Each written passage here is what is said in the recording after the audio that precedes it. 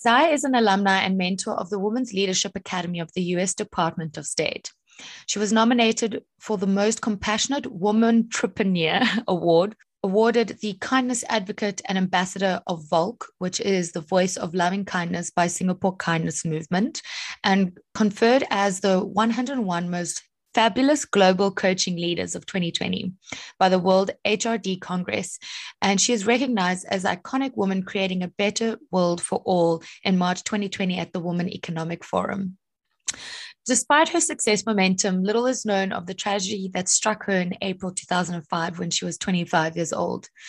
After painful recovery from an incident that broke her spine and almost rendered her paralyzed, Zai's determination for the comeback redefined her life's mission, and that became a driving force for her to positively impact humanity. During her recovery, Zai knew that she had to step up, even when it means having to learn to walk all over again. Zai joins us today. She shares her story and also how she empowers others, how she managed to overcome her fears and doubts, and a framework that she used to turn any obstacles of pain into power. She has recorded her comeback journey through a semi-autobiography styled book titled Turn Your Passion into Profit, as well as 5 Things I Love About Being a Woman, both best-selling books on Amazon. So she reflects on how far she has come, and she also shares some tidbits on how you can find, respect and trust for yourself and looking inward as well.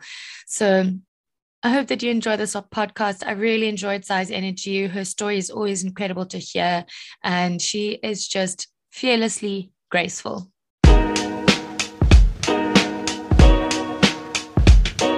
Hi guys, my name is Zai. I'm from Singapore, and this is the start of how I am on my step-up journey. So, Nikki, thank you for having me.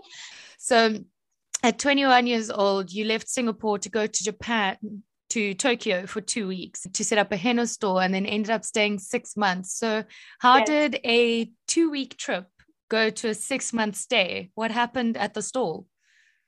Okay, so basically I graduated from school. I'm not a school dropout. So in school, I used to be a makeup artist, henna artist. I do a lot of modeling and stuff many years ago. So how did I end up in Japan first?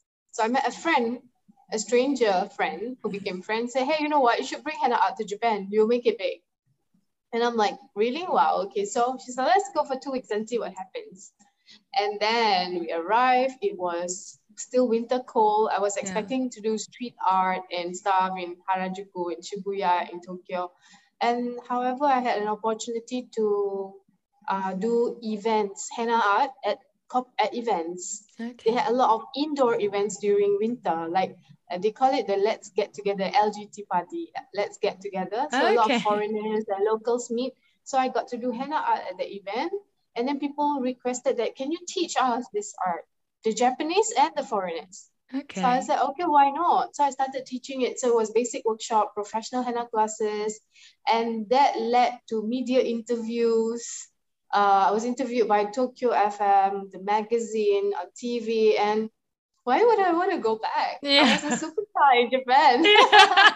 You made it big in Japan, like the song. I made it big in Japan, exactly, like totally. So why would I want to leave? I was starting to make money, and I was teaching henna art to like professionals, like directors of radio station, working people, couples, not just like women, like husband and wife. It was an activity for bonding activity. I'm like, wow.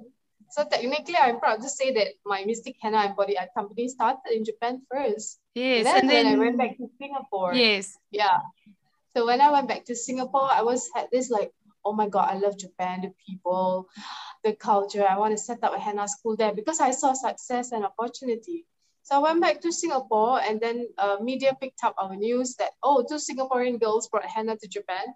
And suddenly we became celebrity henna artists in Singapore. Again, media. We had 2 years in advance, bridal henna booking. Yes. Booking for corporate events. People wanted to learn from me and all. And I'm like, got stuck in Singapore, but it was good. Still making money. Yes. So sometimes I think the lesson out of this I'd like to share with the audience is, sometimes you feel stuck and trapped somewhere. You can actually just step out, get something done, come back, and magic will happen. Like, Yes. take the first step first. Yes. Yeah. I'm assuming at 21, you didn't even think about starting a henna stall or workshop or anything. What did you think your future was going to be as a profession? I don't know. I just knew I wanted to travel. I knew I couldn't. So at 18, I went for a school internship. And 3 months I had to be in an office. The first week I knew I was not going to work in Yeah. an office. So at 18, I knew this. I'm like, I'm not going to sell my soul to the devils. It will kill my creativity. So I just knew that I was not going to be stuck in an office. Um, Nothing against 9 to 5. Yeah. Honestly, if I given a choice, I would want to go into corporate world right now to experience it. And I was like, no, no, no. I said, because I haven't, but with the entrepreneurial mindset and what I'm at, I would love to give it a go. But well, I decided that was not it. So I always found business opportunities to turn my passion into profit from Yes. henna. And then I met with an accident.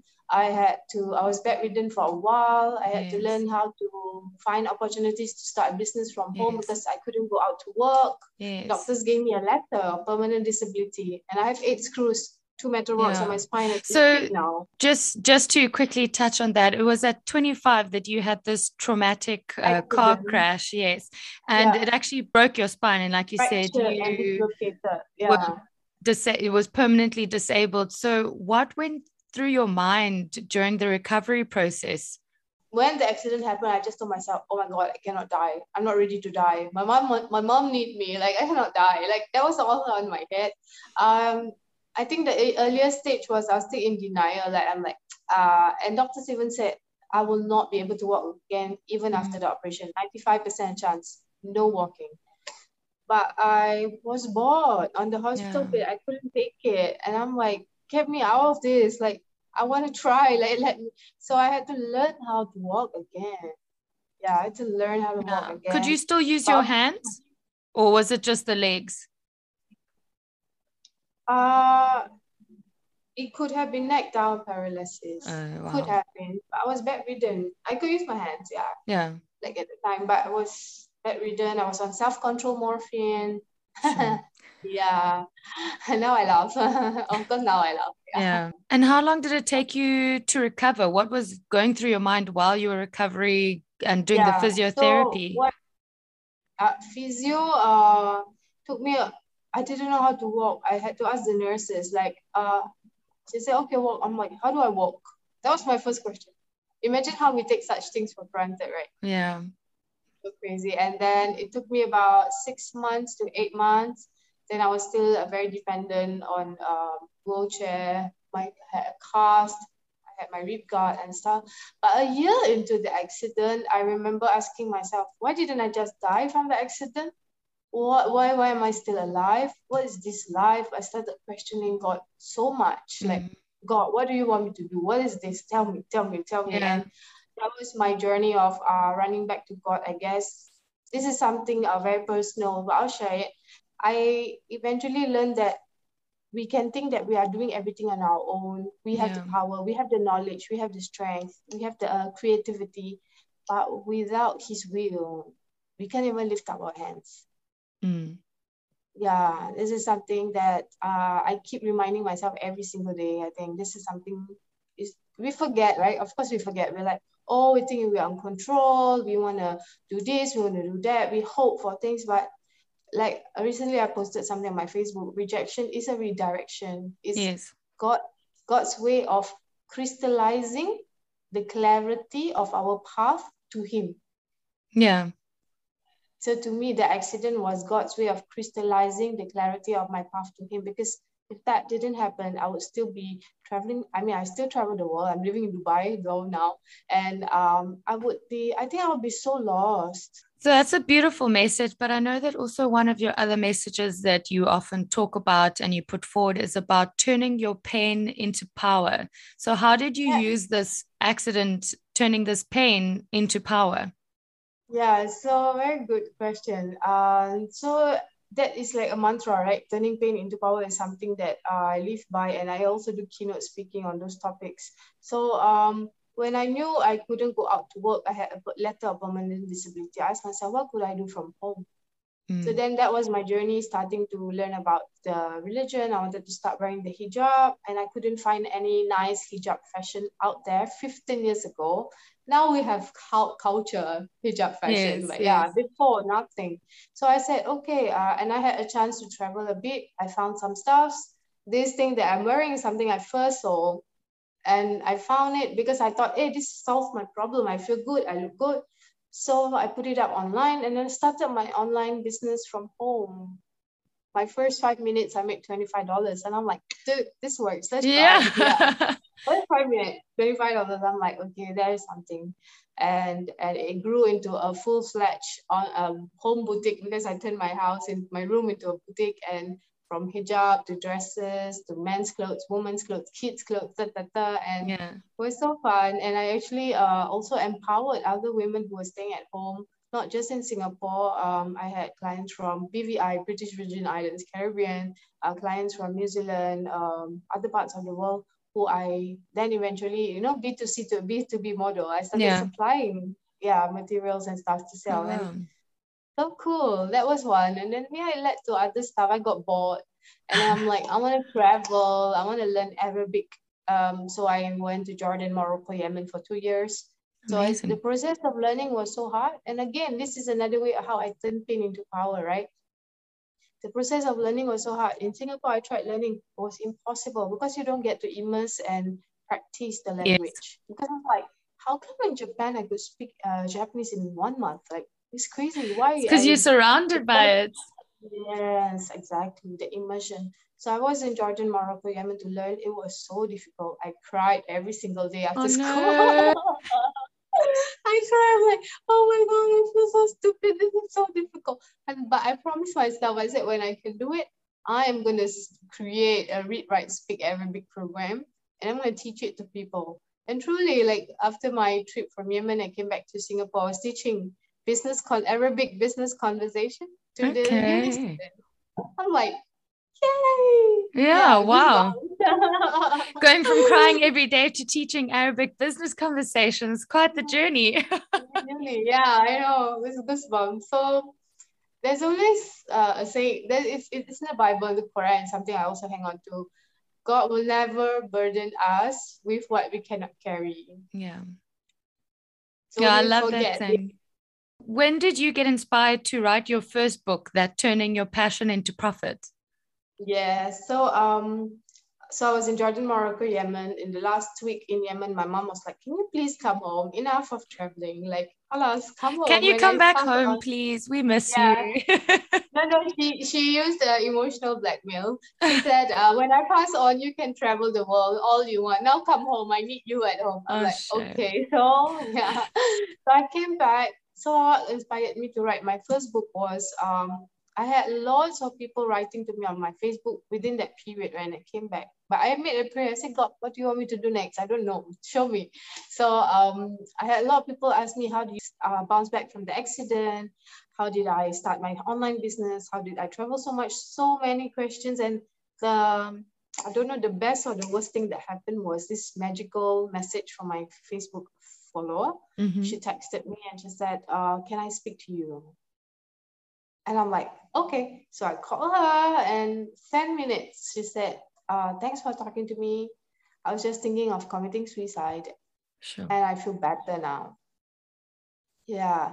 So when she said that, I'm like, of course, I was like, oh, sister, if you need anything, just contact me. But when I hung up, I'm like, what am I going to do? This is serious, right? If one person reached out to you, how many more people out there need help? Yes. So I said, it's not the henna business, it's not the hijab business, it's not teaching Arabic. What is it? I said, maybe I can teach people how to turn their passion into profit. Maybe money is the problem. Yeah. Of course, I didn't have the title immediately. I was like, maybe I can teach people how to make money. Maybe money is the problem. So that's how we birth turn your passion into profit. I love that you just had that ready. Yes. Hello, maybe I can do that. Just hello. Yeah. And then the book, within 6 weeks, 100 copies were sold. Of course, again, when I was going to write, I was like, who's going to read my book? Am I kidding? Who am I kidding? Like all the self-limiting beliefs. But within 6 weeks, 100 copies sold without anything, just Facebook audience. And then, okay, guys, I keep saying Facebook. This is 15 years ago, 10 years ago, okay? Now Facebook's a bit, but anyway, it's other platform. Yeah, so then people started calling me, crying, asking for more. Sure. I was like, I don't know, go figure yourself out. I already gave you some tips, right? And yeah, I wasn't prepared. And people cried, they want more. And I'm like, okay, so I did a workshop, step up workshop, for people together, like all the people who want to come by do trainings. So workshops became training, became speaking engagements, became coaching. I have a sisterhood mentoring program. So I've put everything under the umbrella of something called Step Up Journey. Because all of us is on a step up journey, a womb to tomb experience. Yeah. Yeah. And what kind of programs and services do you offer on Step Up Journey? So I got a couple of stuffs. One would be, of course, the book sales. We have books, ebooks, audiobooks, and our masterclass for the books that we've written. And then the other thing would be, of course, keynote speaking, and then coaching. Yeah, and of course, corporate training. So what started out with just women empowerment became youth empowerment. I told you this, right? Yes. Empowerment. So youth, we have brave leadership, be a warrior, not a warrior. And yes, then I still love that saying, be a warrior, not a warrior. Not a warrior. But we worry so much every day because we forget, but we remind ourselves. So then with the coaching of the kids, I realized that our parents needed help. So I grew up Awaken Parents program, resilient, confident parents raise confident, compassionate kids. That was such a beautiful workshop. I'm going to write my next. So my second book is 5 Things I Love About Being a Woman. Yes, I wanted to ask you. Yeah, because I realized that women, not just women, I think men also struggle the same. We doubt ourselves so much. And there's a very big thing I would love to share with all of us, because I think it's something we all need to realize. We keep saying, I love you to the other person or to something. But I love you for you, or do I love you for me? Heal from all of those shit. Yeah. That's very interesting. That's actually such an interesting way to look at it. Now you've got me thinking like, oh my gosh, when you say like I love you to someone, there's nothing wrong, obviously, with loving someone for you, because they might bring out the best in you and they're supporting and encouraging. And sometimes you also need that reminder for yourself that you're a warrior, not a warrior. Actually, I got inspired by this when I lost my mom 3 years ago. So in her last 6 months before she passed, it was so difficult, right? I was going through all kind of crazy things in my head. I had to be strong for her, yet inside I was dying and breaking every single moment. And I was like, what's wrong? Like, how do I do this? Like, and I didn't have much support from my friends or people I know much, because they're like, you're the motivator. What do I say to you? You know, like, what do I say to this inspired woman? Like, then I realized presence is the greatest presence as well. But the part about I love you for you, I said, when I wasn't willing to let go of my mom, I asked myself, did I love her for her, or am I still loving her for me? That got me so sad and scared. I'm like, oh, all these years I lied. No, it can't be, but you know what I mean? It got me thinking. That really got me thinking. I'm like, wow, how sincere are we in, and unconditional are we with things we do? Are we self-sacrificial because we need that attention, that holding space? We need that, or because we want to, out of love, like seriously. Yeah. So Art of Love is something I wrote in my second book, 5 Things I Love About Being a Woman. So ART is to appreciate, respect, and trust. A lot of time we expect people to appreciate us, respect us, trust us, because there's this hollow space inside us. And I'm still work in progress. I'm not angel perfect, whatever. We are all working and heal. So a lot of times we expect appreciation, respect, and trust from outside. But do we truly, truly appreciate, respect, and trust ourselves? Yeah. So what would be a tip that you have for someone, battling with that, trying to look for that respect and trust in themselves? How do you find your way to that point? I think before we even heal from it is to understand the trigger point. what caused that anxiety or avoidance attachment? What caused that shakiness in us? Yeah, so back to that question. All of this stems from insecurities because perhaps we all of us struggle from a wound of abandonment and rejection. 100%, like it or not. Like my mom might have said something, my dad left when I was one, or all of us are struggling. That little girl or that little boy in you is struggling. And sometimes something happened. Let's say we have a partner and the partner is having a hard day and he's numb. He doesn't react to something you said and he goes, and I'm like, now you're not listening to me. Am I not worthy of being heard? Like, thing is so great. And when we have that, I use this now. I say, when I have that ego voice coming up, I'm like, hey, little girl, chill. It's not about your ego. Yeah, it's not about your ego. Chill, little girl. So I ask myself, is this from that ego voice? Or is it truly that person is rude and something need to be addressed? And how do we communicate this with each other? It can be a sibling, it can be a romantic partner, it can be anything, it can be a business partner. But most importantly, you and your little girl. Have that conversation with your little girl inside your head. Little demon, little demon doesn't like you to be happy. And she's just like, no, you're going to get hurt. No, they're going to cheat you. Oh my God, I tell you, it's tiring. And that's a very tough conversation sometimes to have as well. But you see, that's the scary thing. We shouldn't gaslight moments. We shouldn't like try to bypass anything. If someone is being rude and being abusive and being a time waster, you need to have the healthy boundary. Yes. So first, you need to check yourself. Second, you need to ask yourself, is there anything wrong with this relationship? It's not even about the other person. Yeah. It's about, is there anything wrong with the relationship? No, it's fine. Okay, it's me. But if there's really something wrong, someone's abusive, and I think it's important to say this because if someone's in a abusive relationship and they listen to it, maybe it's just me and my ego. No. It's the dynamic of the conversation. It's the other party. It's your childhood. It's their childhood. It's so crazy. Yeah. So mad. Yeah, there's never only one right answer, but I think if say there isn't anything fundamentally wrong with the relationship, it's not emotionally or physically abusive or maybe lackluster of love or something like that. If it's just someone's had a bad day and then you're reactive and you react, then it's like, why am I reacting? I think that's important as well, just to come back to. And that's why it's good for us to keep ourselves busy with activity that is purposeful. Otherwise, I just said it to my niece, do not be someone's, I heard Beyonce say it to Oprah, don't be someone's wife until you get a life. Because then, I love that. Don't be someone's wife till you get a life. Yes. I love that. True, right? Because imagine if I'm feeling all these insecurities and I marry someone hoping that he will bring joy and peace for me. No, it won't happen. I'm going to give him hell. He's going to give me hell. Like, that's how divorces happen, I think, because we don't even work on ourselves. But it doesn't mean you have to stay single all your life. Yes. Even being in any form of relationship or partnership is the one that helps you realize, oh shit, I have this flaw.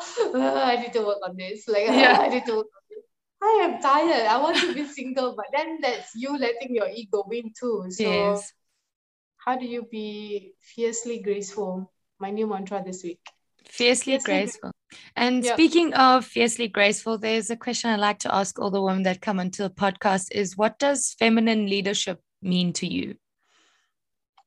Oh, I like this one. Something recently that I'm practicing. It's like feminine leadership would mean to me maybe 1 year ago, to be strong, to be so soulful, to be successful, you have to have it all. But to me, being feminine leadership today, you need to embrace your divine feminine energy. You need to be okay, not to be the one leading and to be strong, but it doesn't mean you're weak. Yeah. When you're not strong, you are allowing the masculine, the man, to man up. Yes, to man up. Yeah, we got this and this. Yeah, thank God. So we're allowing the men to man up and to grant them the permission to use their divine masculine energy. we're giving them the permission. Do you know we are stealing that from a lot of men? And that's why a lot of men are not manning up, because we feel like I'm in control. I can decide. I can afford. I can do this. I can, like, what are you doing? Yeah. Okay, if you can do that, do it for yourself. Let them manage themselves. But if they need support, sometimes, yeah, you know, I mean, there's many cases. It is vice versa. Help, but they cannot be using us. We need to let them man up. Go do something and find ways. Yeah. Yeah. I love that. And then moving into the next segment, which I like to call the ABCs of your career. So, I mean, I feel like we have touched on this with you going to Singapore, but if there is another A moment, so A, what was your amazing, affluent Oprah Winfrey aha moment? Oh, so maybe aha moment. Wow, that's difficult because there's so many, but which one? I don't know now. Okay, wait. Aha moment, the present one, Dubai. Am I allowed to say this? Okay, I will. I think a lot of times people perceive things like, wow, she's having a good life. She's in Dubai. She's doing this. She's taking pictures of the birch. There's pictures of all this Porsche and Lamborghini. Guys, I don't own the birch or those cars. I'm still me doing what I need to do. I hustle, I write books, I do what I need. And I'm just me. But people, like, I wore a black top with a black shawl sitting with an Arab woman. Oh, you look like royalty.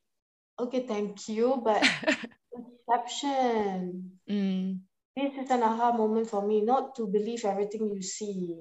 I like that. For 2 hours, I couldn't move. And then I'm like, God, I need to wake up. Nikki's waiting for me. And here I am presenting. Do I only have high energy? No, I'm human. I think people need to humanize humanity. And I'm so scared for metaverse and what's coming. I'm like, I want a farmhouse with natural spring water. Yes, no, we spoke about this metaverse. People already getting so caught up in social media and wanting their life to look a certain way online and virtual. And then now it's just going to become worse, because what if their life in the metaverse is better than in reality? Then what do you do? Stay there. Yeah. I don't know. Then lose human contact. I'm very scared. And B, what was your business blunder turned to blessing? When my business partner, then we were doing our henna and body art business together, and it's just like, no, I want to do food business. And then I was like, really? Like, we've been doing this together, how? Like, I didn't know what to do. And then my mom, I was caregiving her, and she started to live with my sister. Everything just fell apart for me. And I'm like, I didn't know what to do with life. And that was when I had time to write my first book. There we go. Yeah. That's a beautiful blessing. Yeah, Amazon bestseller, 2 books. Third book, The Parenting in the 21st Century, coming up. Sanity for Caregivers coming up. Just 20 other books coming up. So love it. Amazing. And C, what was a cinematic worthy cock-up moment? Cock-up moment? Yeah. Wow. I don't know, man. I don't know. Oh, that's fine. Yeah. And so then just ending off the interview, I like to do a quick fire round of questions. So the first thing that comes to mind, just say it. So one is, if you could change people's perception about failure, what would it be? It's worse if you don't try. Yeah, it's worse if you don't try. Definitely. And 2, the worst piece of advice you've ever received. Oh, you're so beautiful and intelligent. Why are you not married? Oh, gosh. No. Okay, that's probably the worst thing I've heard. Don't get married. You need to have kids. I'm like, okay. Sorry, why? For who? Yeah, for them. Yeah. Yeah. 3, the best piece of advice you've ever received. I'm sure it's something from my mom. Oh, I know. Every time I'm afraid when I'm going for a meeting or a speaking engagement or something, and I'm like, Mommy, I'm so scared. It's like, why haven't you done this before? Yeah, why you've done this before. And I'm not too sure if you read a lot of fictional books or if you read mostly nonfiction. So, you know, if there's any book that you could live in, which one would it be? Or if you don't read fictional books, what is a book that you would highly recommend? Oh, I love so many books. I think everyone loves The Alchemist if you have read Yes, I that, have read read that. it. It's Kite beautiful. Runner. I read The Kite Runner, Khalid Hossein, and that inspired me. The storytelling was so wow. I'm like, oh my God, I want to write. That's why my Turn Your Passion into Profit is an autobiography. So it's like story and real life examples. Yes. And yeah, so yeah. Kite Runner, Alchemist, and Rich Dad Poor Dad. Turn Your Passion into Profit now. Yes, turn your passion into profit. Why you love being a woman, why you Yeah, love being a woman. yeah. And the last question is, if you could have 3 people over for dinner, who would they be, in dead or alive? Oh, my mom, my best friend. We always eat together though. Yeah, dead or alive. Who do I want to meet? You. Yay, that sounds like such a nice dinner party. Yeah. So glad I cracked the nut. Anytime, dear. Awesome. We Well, are that's traveling. the end of the podcast. Yes, you said you're going to be traveling to South Africa soon, so we will have dinner soon. Yes. That'll be amazing. But thank you so much, Sai, for joining me on the podcast. I've Thank really you. enjoyed our chat. I'm sure there's so many tidbits and information and tips that have just come in, and your story is always so inspiring to hear and read about. I mean, this is like third time I'm going over it. But thank you so much for joining me today. I really appreciate Thank it. you.